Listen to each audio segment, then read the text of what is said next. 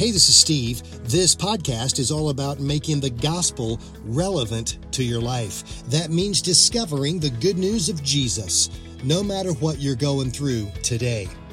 You know, in the church, there's a lot of confusion around the topic of tithing. Let's be honest, there's also a lot of manipulation and a lot of guilt around that topic.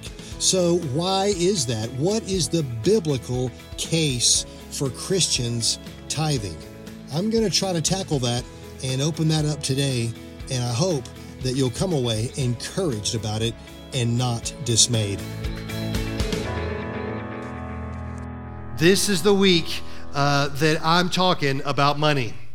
This is something I never do, but we're getting ready to be on Pledge Day, on Commitment Day, and so I just wanted to be really clear where we stand on money. I don't talk about it very much at all. You know, I don't like talking about it very much at all because, you know, frankly, my journey on this has been up and down. I've had some struggles with this in my past, and I don't like talking about it too much because you guys intimidate me.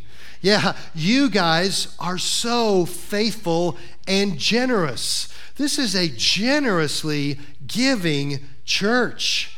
And you guys really set the example for me. And I'm just really amazed and blown away by how good God is through you to make ministry happen here. So I know I'm not right about this, but I'm kind of over here in this extreme. I went back and checked in my records, and the last time I preached a sermon about money was 10 years ago. So I'm pretty far over on the extreme. I don't talk about it enough. I really ought to be somewhere closer to the middle. I'm kind of on the extreme. But you know pastors, and I know pastors, that are really kind of on the other extreme over here. And they talk about it all the time. They won't stop talking about it. It's money, money, money every Sunday, Sunday, Sunday, right? You know what I'm talking about. I served at a church one time where they were very open about how tithing at our church is expected and inspected. And what they meant by that was that if you were in any kind of role in the church, if you weren't just a pew sitter, if you were in a group, if you were in a leadership position, whatever, if you were involved in some way more, they checked up on your giving. And if they didn't think that your giving matched what it ought to be, they'd call you in to meet with the pastor. Yeah, I've been at that church. So I've seen, you're in this extreme here, and I've been at this extreme over here. I've heard him talk about tithing like it's sowing seeds of faith. And if you give God a little bit of money, he will pour the money back on you. I heard one preacher talk about this is the way that you adjust your income up as you give. And so you've got real extremes on tithing and what tithing is all about and what the rules and regulations are for tithing. So with this wide range brings confusion in the body of Christ. And so my hope today is to bring some clarity, is to bring some clarification on what the scripture really says about tithing and to answer the question, why doesn't your pastor tithe? So that's what we're doing today. I hope you'll take notes because I'm going to be talking about that today. I want to be really clear about what the Bible says about tithing. And spoiler alert, I'm going to give you the big answer right up front. Here it is, first blank on your page. Tithing is not for Christians. Hello, tithing. Got an amen from Joel. Not sure how to interpret that, Joel. But tithing, biblically, you cannot make a case for Christians tithing. Let me unpack that a little bit. Tithing is part of Israel's law. Remember, Israel is a theocracy at that time. It's a theocracy. It's not a democracy like we have today. And the word tithe is the word that means 10%.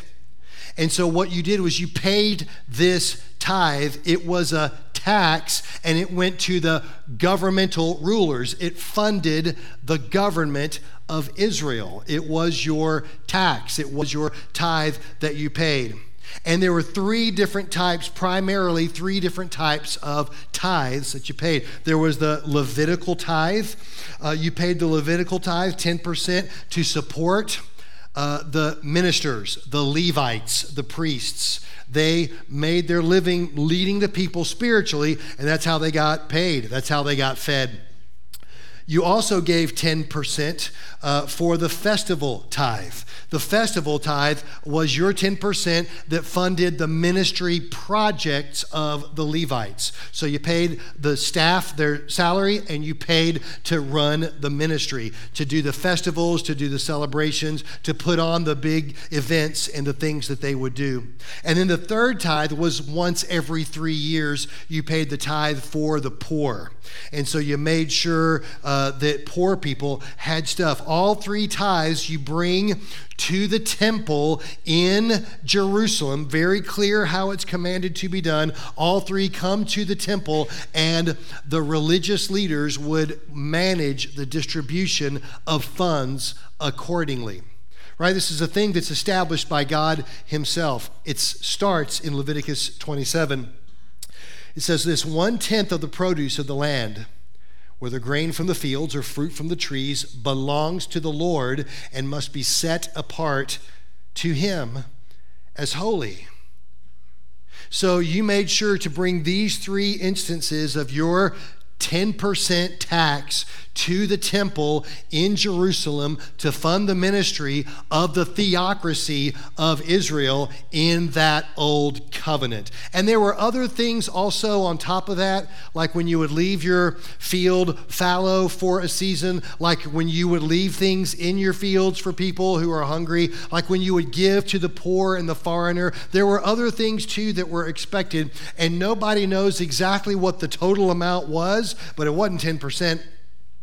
Most scholars agree that in this theocracy, in this tax system, under this law, that most law-abiding Jews would pay anywhere from about 25% to about 40%, 35 to 40% of their income, of their assets in tithes all the time. So I just want to be real clear. Next blank on your page, tithes were part of the old covenant. They were part of the old covenant with God. They were part of a covenant that existed between God and the Israelites during the time before Christ.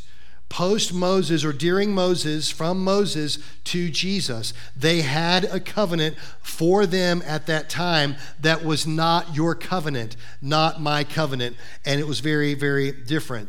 That old covenant, this is really important, that old covenant was based on keeping the law, right? I mean, there was a covenant between Israel and God, and Israel had to hold up their end of the deal, right? They had to keep their side of the story, and so they had to meticulously obey the law that God had given. The law is good because the law expresses the character of God. The problem is Israel could never hold up their end of the deal. They couldn't do it. Bible says so itself. They couldn't do it, and you and I could never do that. We could never measure up to that end of the deal because our sin problem is just that strong. We're born into such brokenness. We carry such unrighteousness that no matter how hard we try, we're still in some way a slave to our unrighteousness. We are born serving the wrong master, the enemy of God, and that makes us sinful criminals against God, and it puts us under his judgment. They had a covenant where they had to keep working and trying and never quite measuring up. That covenant is different than our covenant. Our covenant is not based on you keeping the law. Our covenant is based on the one person that perfectly kept the law. Our covenant is based on someone who has fully completed the law for us because we never could measure up, so he did. He so perfectly kept the law that God was perfectly pleased with him. He had no sin of his own, and he goes to the cross innocent. And on that cross, God was willing to transfer our debt to him, to transfer our guilt to him, to take away our shame and our guilt in sin and put it onto Jesus. And Jesus himself died for our sins in our place. He paid the price that we could never pay on our own. He died on the cross for us, rose again 3 days later, and brings us new life and a new covenant that's not based on our merit, it's based on his merit. It's based on what he's done for us. And so we aren't tied to maintaining the law anymore. Colossians 2 says that you who were dead in your trespasses and the uncircumcision of your flesh, it's you that God made alive together with him, having forgiven us all our trespasses by canceling the record of debt that stood against us along with its legal demands. Isn't that great? He doesn't just cancel our debt, but he also cancels our legal demands. He cancels the law and its demands toward us, for us. In Hebrews 8, it says that when God speaks of a new covenant, it means that he's made the first one obsolete. It's now out of date, and it will soon disappear. I believe that when he says, the author of Hebrews, when he says it will soon disappear, he's alluding to, it's a prophetical statement, he's alluding to what's about to happen to the temple in Jerusalem, the temple where the Levites ministered, the temple where the tithes were taken, the temple from which all of the ministry was done and the worship of God happened in the Old Covenant. It got to 70 AD, and in 70 AD, the Romans came through and knocked down the temple and burned Jerusalem. And from that moment to this day, there has been no temple in Jerusalem. You can go there and you can still see the stones piled on top of stones where the Romans knocked that temple down. It doesn't exist anymore. It's obsolete and out of date, and in 70 AD, it fully disappeared because we have a much better covenant. Amen? It also says this in Hebrews 9. It says, for the gifts and sacrifices that the priests offer are not able to cleanse the consciences of the people who bring them. For that old system deals only with food and drink and various cleansing ceremonies, physical regulations that were in effect only until a better system could be established. Yeah, all that was just temporary. And we have a much better covenant. And what that means is, listen to me now, what that means is the law does not apply to us. Praise the Lord. Because if I was judged by my obedience to the law, I'd be in big trouble. Anybody else? I'm so grateful that I've got a high priest who mediates between me and the Father. I've got a high priest that completed all of that so that work is done. It's finished. It's complete on the cross. And now I get to live in his grace and his mercy. And I get to live in response to him. So, does that mean that tithing is obsolete? Yes. But wait a minute, you might say, wait a minute. Doesn't Jesus talk a lot about money? Well, absolutely he does. Jesus talks about money more than he talks about heaven and hell combined.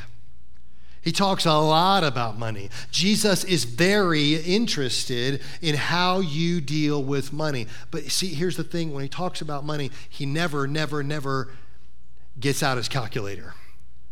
He never does any math.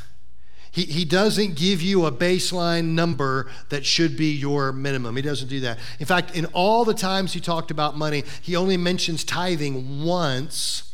And when he does it, he's not talking to believers. He's talking to Pharisees who are operating the old covenant.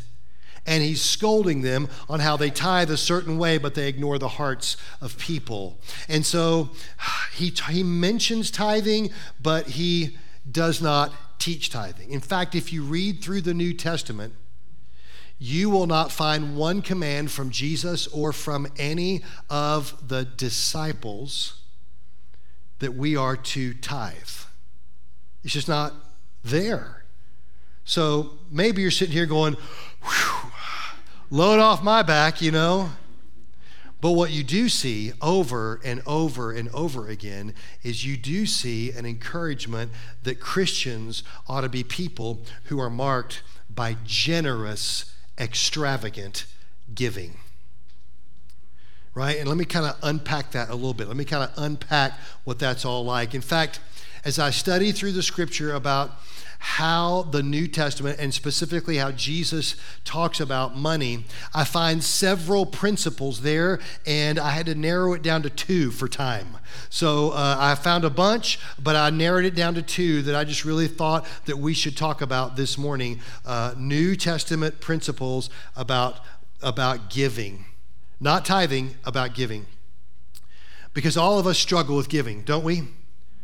Don't we struggle? Unless you really have the gift of giving, we all to some degree struggle with give. Well, should I give? Should I withhold? Should I give this much? Should I only give that much? I look at my checking account and oh my gosh, and I better just, and we struggle with it to some degree. And I think that the reason we struggle with it is because of the first principle, and it's the next blank on your page. Here it is. He is the owner and I am the steward. You see, we struggle because we think we're the owner. We think it belongs to us. And we think that we got to do what we think is best with it. But Jesus tells several stories about masters and servants. And you know these stories about how he allocates money to servants. These aren't, wait at your table and wash your feet kind of servants.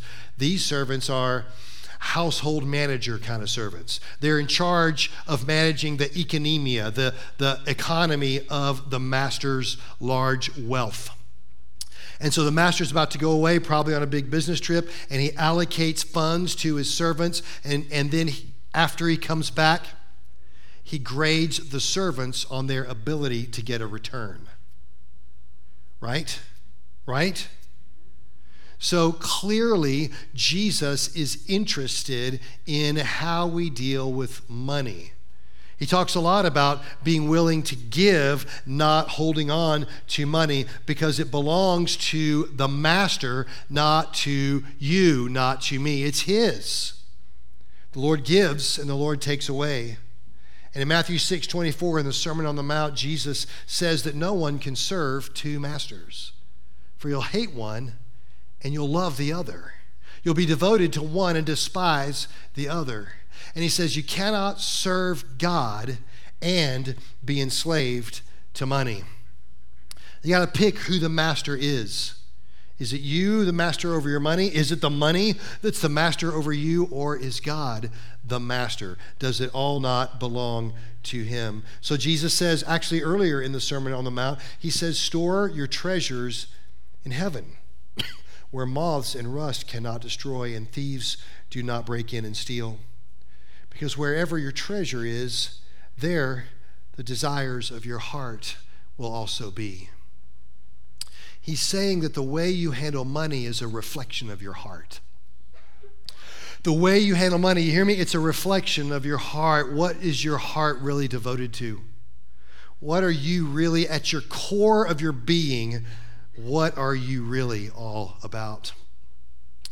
Jesus is sending his disciples out to go and to preach the gospel and to do ministry. This is not the Great Commission moment. This is one of the earlier times that he's sending them out. And one of the things he tells them is a great principle for us. He says this: give as freely as you have received. It's Matthew 10:8. Give as freely as you have received. Give as freely as you. What have you received from God?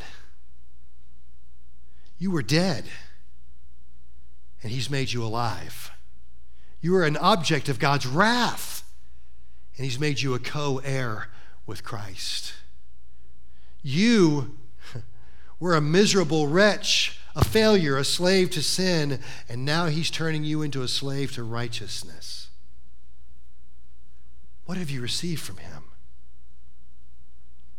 I love going out to eat every now and then with my wife. I love going to get a good steak. I thought you would amen the steak. I love getting a good steak. I love going to a nice restaurant. I'm just going to be honest, we don't go out to really nice restaurants that often. Most of the time it's, Taco Bell. But I love going out occasionally to a nice restaurant and getting a nice, really good meal.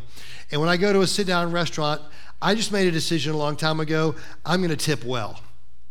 And if the service is good, I'm going to tip well. If the service is bad, I'm going to tip well. Because I believe, might be bad service tonight, but everybody has a bad day, and I'm going to be a blessing whether they're a blessing or not. So I just kind of made up my mind. Now, I won't tip as well if you're if I can't find you when I need you, if my glass is empty, if the food never shows up, and you don't ever come out and tell me anything, I'm not going to tip you as well, but I'm still going to tip you well. But if you're a table server and you're out there all the time, keeping my drink full, making sure everything's okay, bringing me whatever I need, dude, I'm going to tip you really, really well. I'm not going to stop at just what's expected. I'm going to tip you well. I'm going to treat you with respect, and I'm going to try to be a blessing to you as long as you keep my tea filled and my table clean.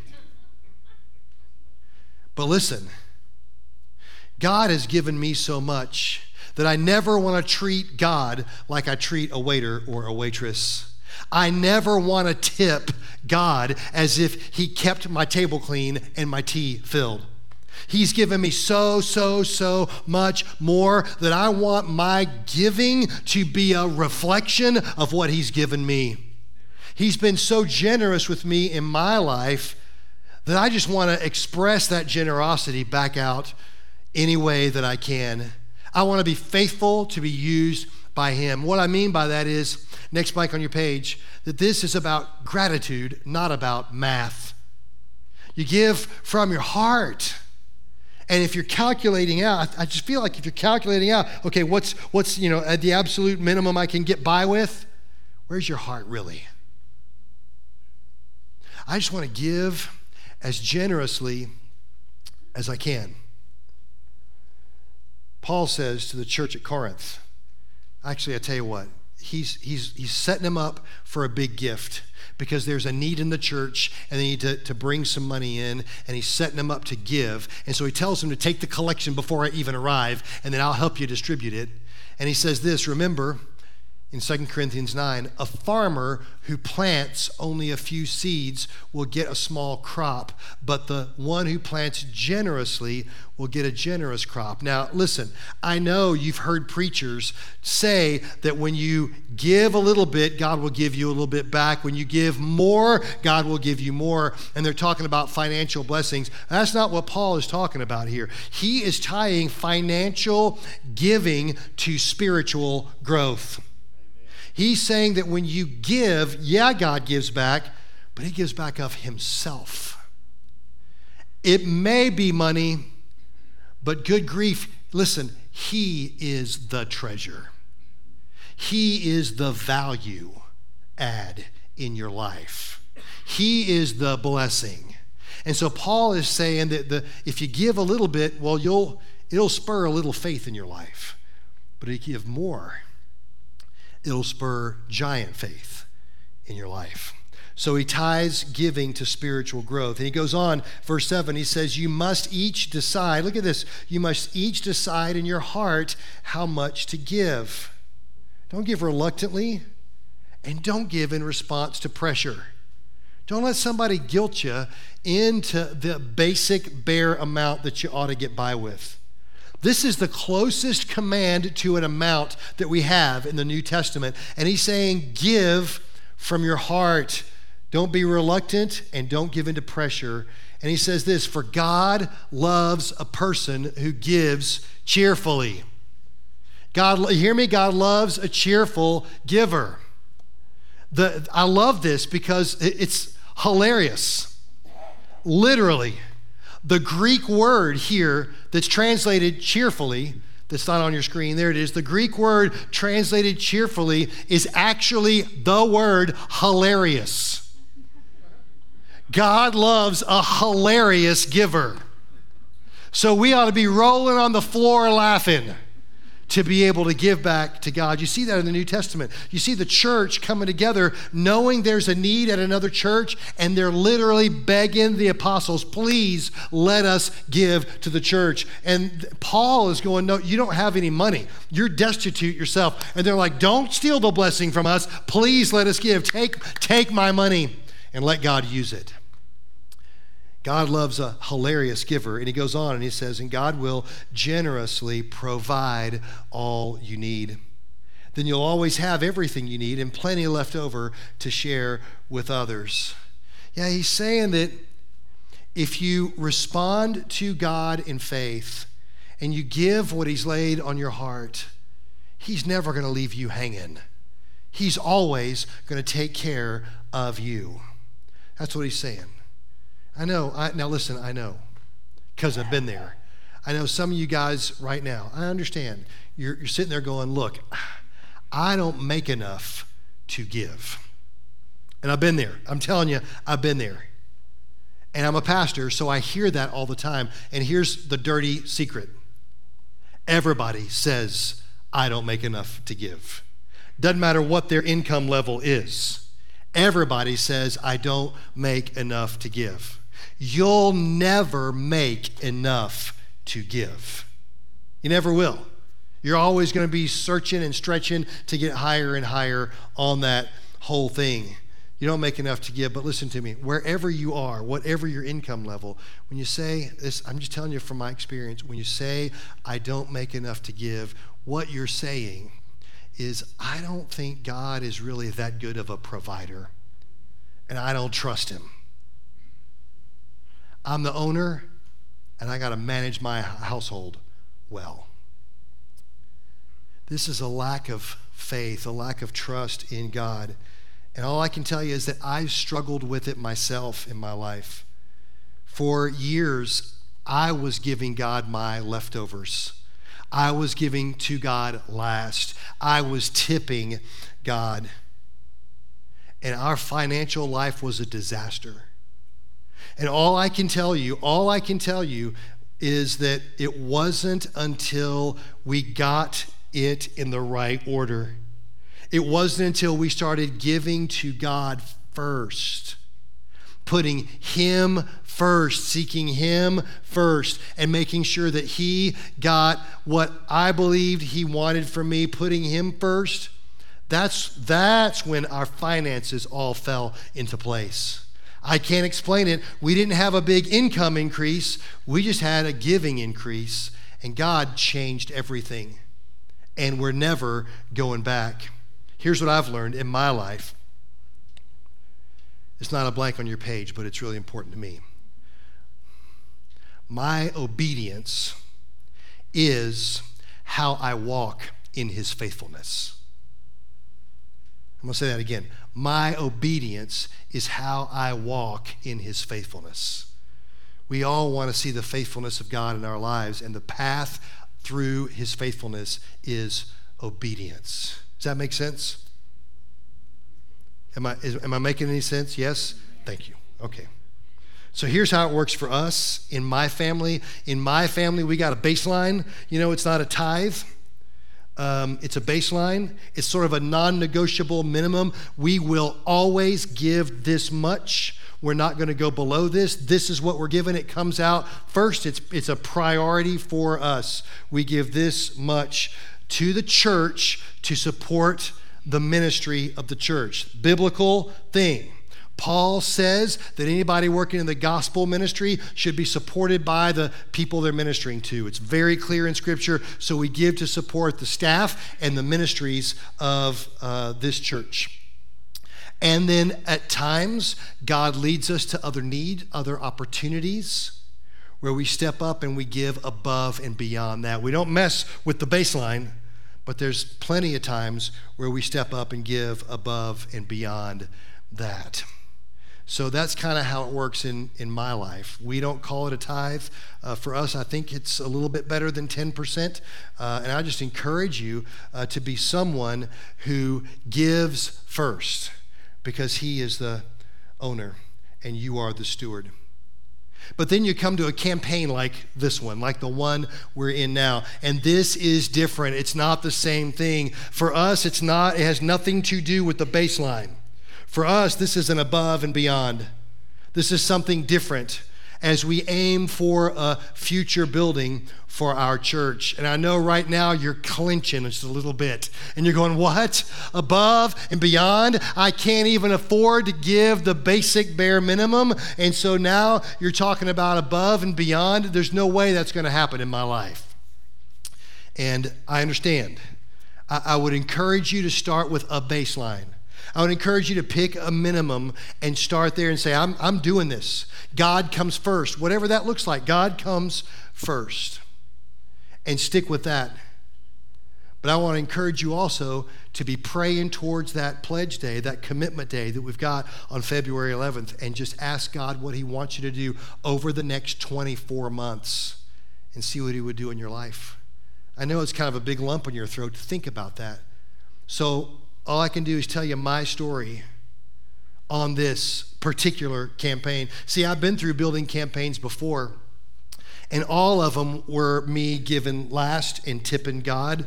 And so for me, building campaigns in other churches have not been good experiences. It's been money, and then I get guilted into giving money, and then I make a pledge that I'm going to do this much money, and then I don't follow through well.